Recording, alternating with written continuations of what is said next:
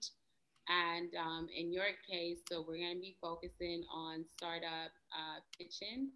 Hmm. As I mentioned in the email, just keep in mind that you will be speaking to people who are not familiar with jargon. So if you can explain the ideas, as if you were explaining this to someone who's Yep. new to business, essentially. So let's just dive right in. First, Sure. tell me a little bit about yourself. Sure. Yeah. Yeah. Eric Huberman. I'm the founder and CEO of Hawk Media, which is basically a marketing agency with about 180 full-time employees located all around the United States. And with that, we also have a venture fund where we invest money into mostly marketing technology companies, different software companies that we use for the marketing we do, as well as sometimes different consumer brands, different e-commerce companies. And then we also have financing arm called Hawk Capital that we actually give loans to businesses to grow their marketing. Okay, amazing. Yeah, Thank you. It's no problem. absolutely, I consider that to be necessary work because a lot of entrepreneurs, they get their business up and running. And yes, every business at every phase in their business needs money, but Hmm. that is a hurdle that prevents most businesses from being successful. So Yeah, you are doing very important work. I thank feel you. like no problem.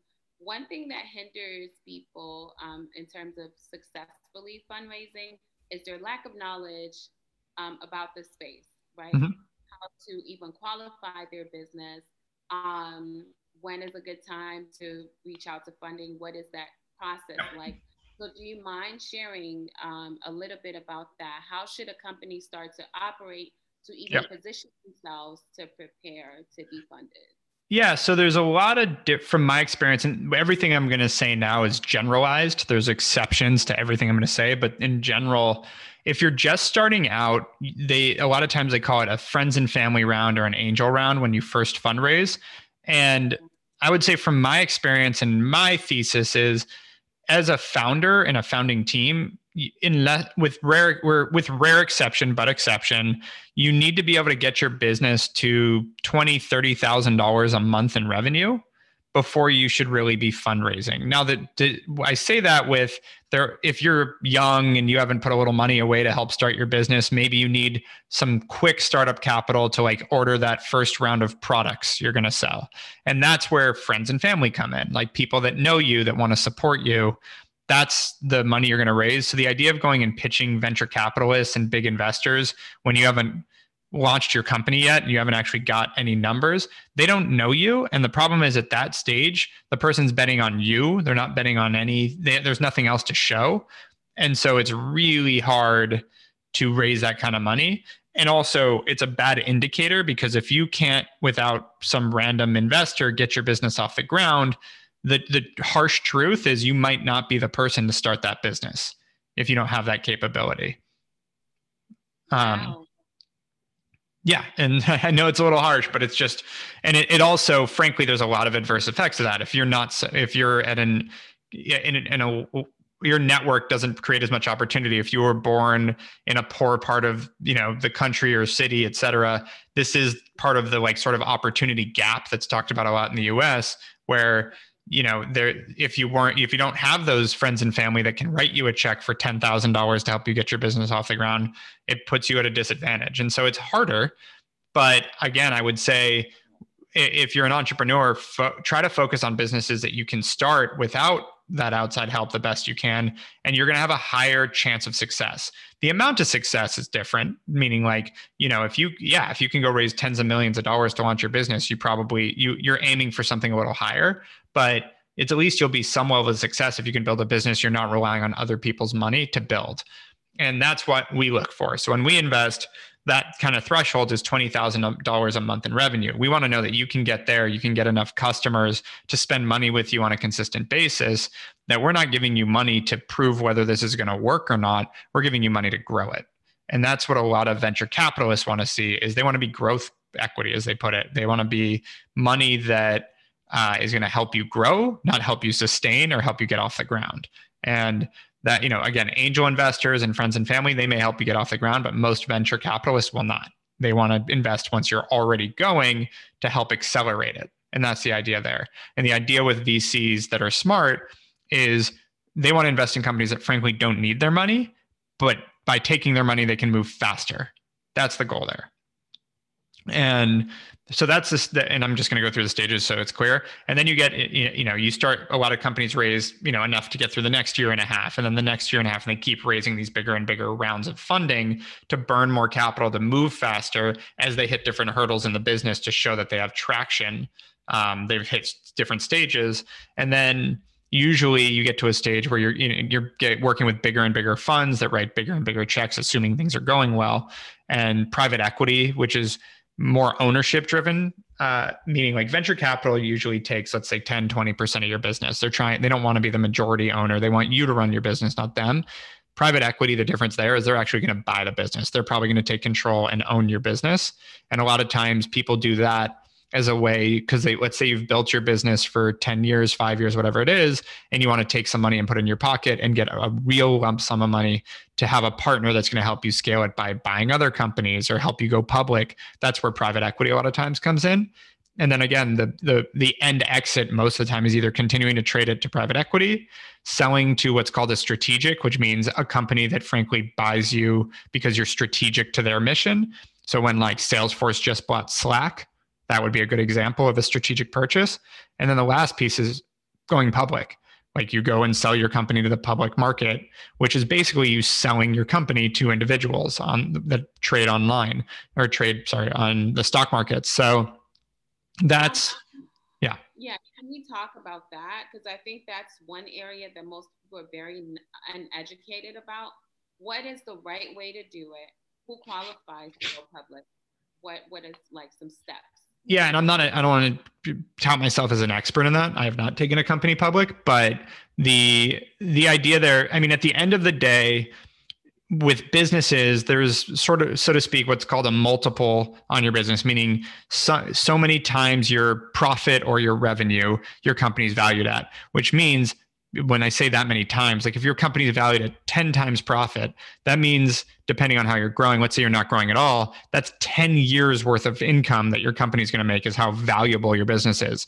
So at some point, the investors, the owner, the team, it becomes a conversation of, do I want to wait to earn that profit over the next 10 years or just take that money now, pass off the investment to someone else that feels good about the growth they're going to get from it, and I can go use this money for other things.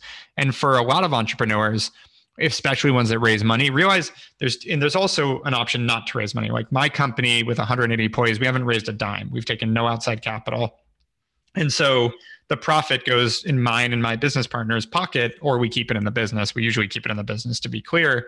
But if you have investors, that profit stays in the business to keep growing it, which means sometimes as a founder, you're 5, 6, 7, 10 years into your business and you're still making just a normal paycheck. Even if you built $1 billion company, you still might be working for $200,000-$300,000 a year, which is great money. Don't get me wrong. But if you've built $1 billion company, you're making $300,000 a year, it's disappointing. And so when you go public or sell, it's an opportunity to get what's called liquidity, but basically get that cash out of the business that's all locked up in it and actually get to sit on that money. And so basically the public markets are what founders and what investors look at as an opportunity for liquidity. They're going to take all the money that they've invested in this company and hopefully sell it with a good return to the people that are trading on the public market. And the way to do that is to show that there's a lot of future opportunity in your stock. So if I invest in you, then I'm going to make money myself. But the part of the difference there is the expectation, because of the risk in investing in startups, is you're going to get, people are trying to get 10 times their money in 5 years. That's kind of the threshold of what people are aiming for. But you invest in a public market, you're just trying to beat inflation or the market. You're trying to get 5% a year versus, I think, 10x in 5 years is what, 200% a year. So like the difference in expectation of returns, depending on the type of investor, are different. And it's also the way people invest is usually a small piece of my money in those risky investments that have high returns and most of my money in more conservative investments. That's how people think.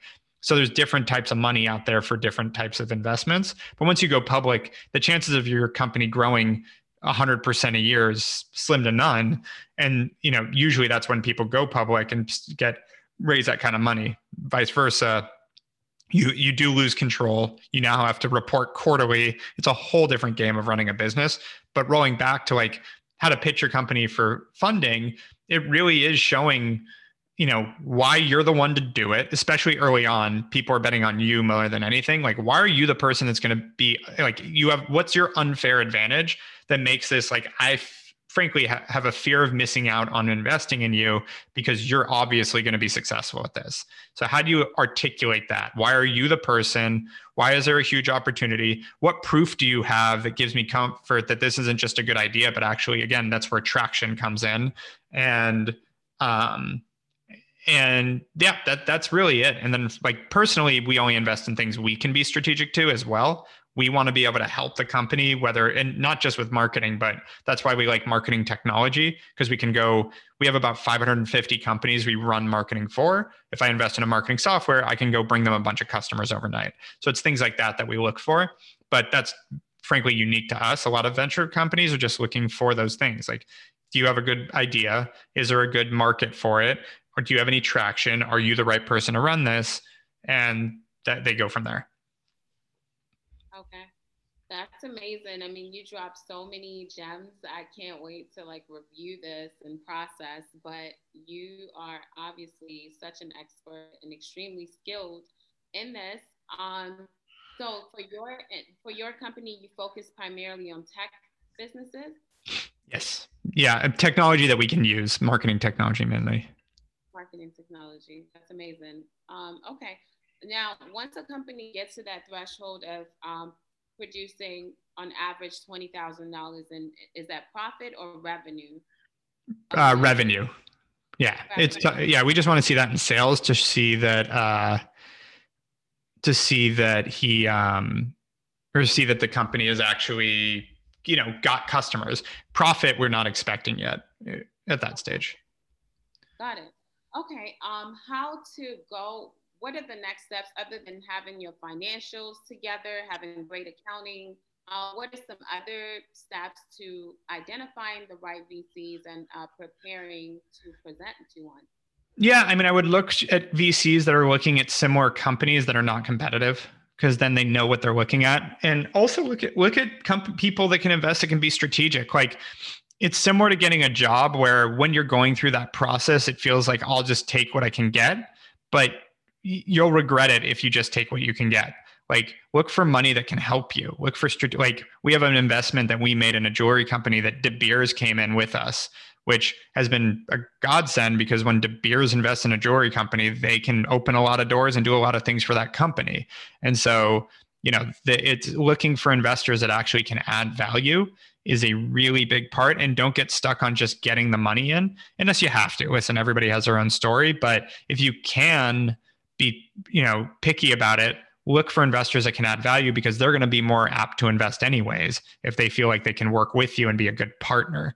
And I think that's really important, is if you can get money that comes with a good strategic partner, obviously that's worth way more than just a check. Absolutely. I couldn't agree more. Yeah. Like I said, and then, go ahead. I'd say there's also, you have to have a deck, some sort of PowerPoint.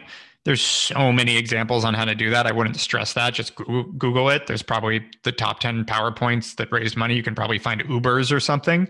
And it really is just tell your story really concisely, because people have ADD, and like, we're a small fund. We see 100 and something deals a month. Like, you're going to get so many of these that you just have to stand out, but also make it really easy to understand, because nobody's going to take a lot of time with it. Of like, why do I want to put my money with you? Definitely, just straightforward as possible, right? What are some of this is kind of off topic, away from startup pitching, but what are some of your favorite business resources, as far as, either just learning more about business, product market fit, how to, just strengthen your skills as a business person? How to put that in a deck? Is that what you're saying? No, not the deck. I know that there are plenty of resources online for format and decks, and I know some people that create decks.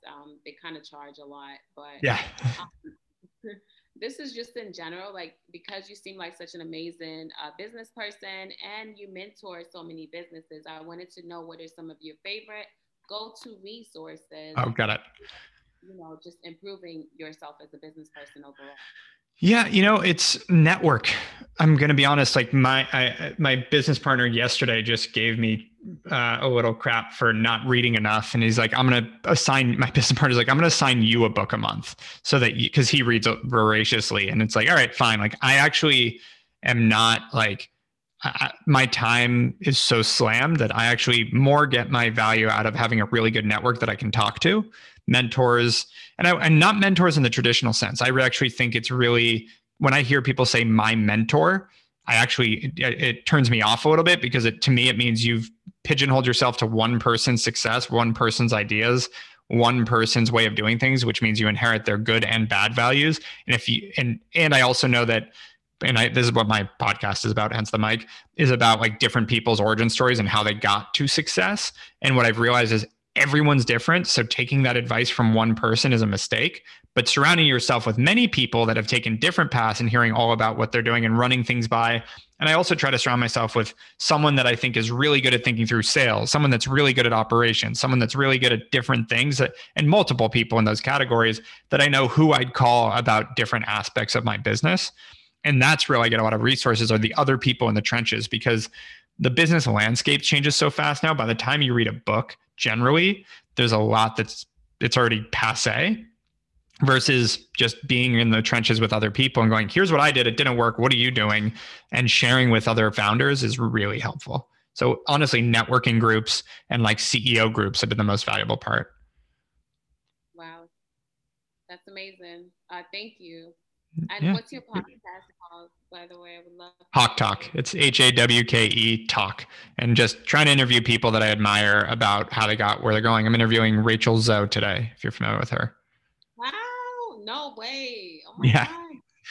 A lot of really cool people. The Karen Nortman, who is now the chairman and co-founder of the new LA professional women's soccer team, she founded it with Natalie Portman. And then, just the list is fun. Chris Birch, who was married to Tory Burch and started Tory Burch, and a lot of really impressive people. That's been just a fun passion project for me, because it's similar to how I get mentorship. It's interviewing people about like, how'd you become successful? How'd you get, and it's not just business people. It's also, NFL athletes, NBA players, Baron Davis, if you know who he was, an two-time NBA All-Star. Different people like that. That's like, how do you become this? And so I've spent a lot of time figuring that out. That's amazing. I mean, that says so much about your heart and your desire to give back. I know you promised, like, I don't want to take more of your time.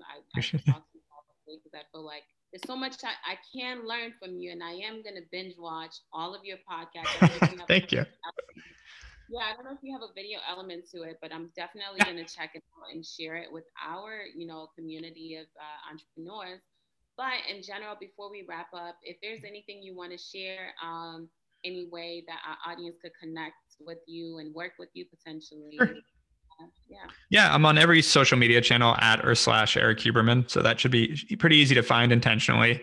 And I'd say, even, this is about fundraising, but start with the idea of, do you need to fundraise? Because I think that's become the like sexy thing to do, and know that like raising money is taking a loan. Like you don't celebrate getting a mortgage. Maybe you do. It's cool. You celebrate getting the house, don't get me wrong, but you don't celebrate the mortgage, the payment that you have to make. And like when you raise money, thankfully my dad's an entrepreneur, and even from a young age, he used to tell me that raising money is expensive, meaning what you owe back to them is obviously supposed to be a lot more than what they gave you. That's their goal. As I said, the goal of a VC is to 10x their money. Like they want to make 200% a year on their money. Think about that as an interest rate. If you didn't take their money and give them that piece of your company, you would make that 10x. So that if you can avoid it and still build a great business, the company Dollar Shave Club. No.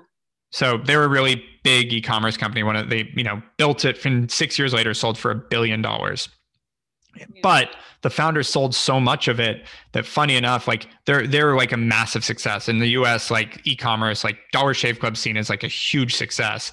And because he had to sell so much of his company to grow that fast, even though my company has not grown nearly that fast, but because I haven't sold any of it, I have the same amount of equity in my company that he had in his company, meaning like my value of my company, for me, the amount of money, if I sold my company today, I would make the same amount as the founder of Dollar Shave Club, which is, again, the icon of success in the industry.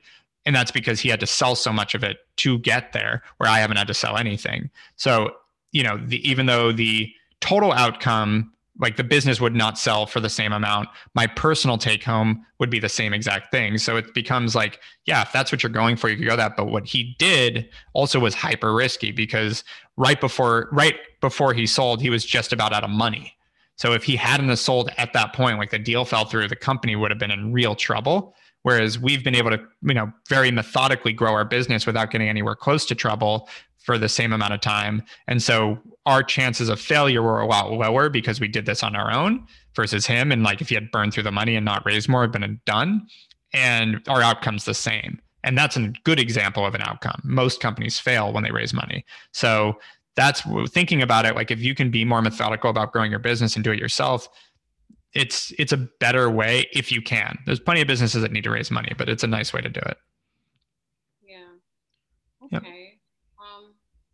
Yeah, thank you so much. I mean, again, I have so many more questions, but we unfortunately had issues in the beginning, so I don't want to take more of your time. In cases where I do have one situation, in cases where you have to bring on a staff, obviously to continue to grow your business, you need people.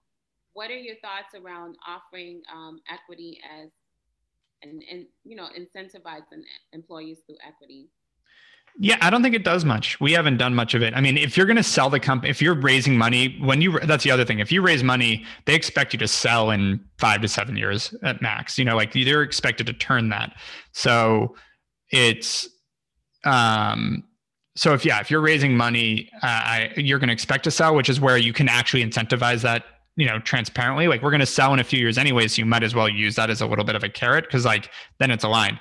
If you're not, like my business, it doesn't mean anything, because like that equity, if you're not selling your business, doesn't really come to fruition. So it really just depends. I think just like anything, like you shouldn't be using a cookie cutter approach to build your business. You should be thinking through these things. So it just depends. Got it. Eric, you're amazing. I'm so grateful and appreciative. Like, I appreciate you so much. Really. No, thank you for having me. Let us know if you ever have some more time, but of course. Thank you. Okay. Sounds good. Thank you as well. Talk soon. Have a good one. Thank you. Bye.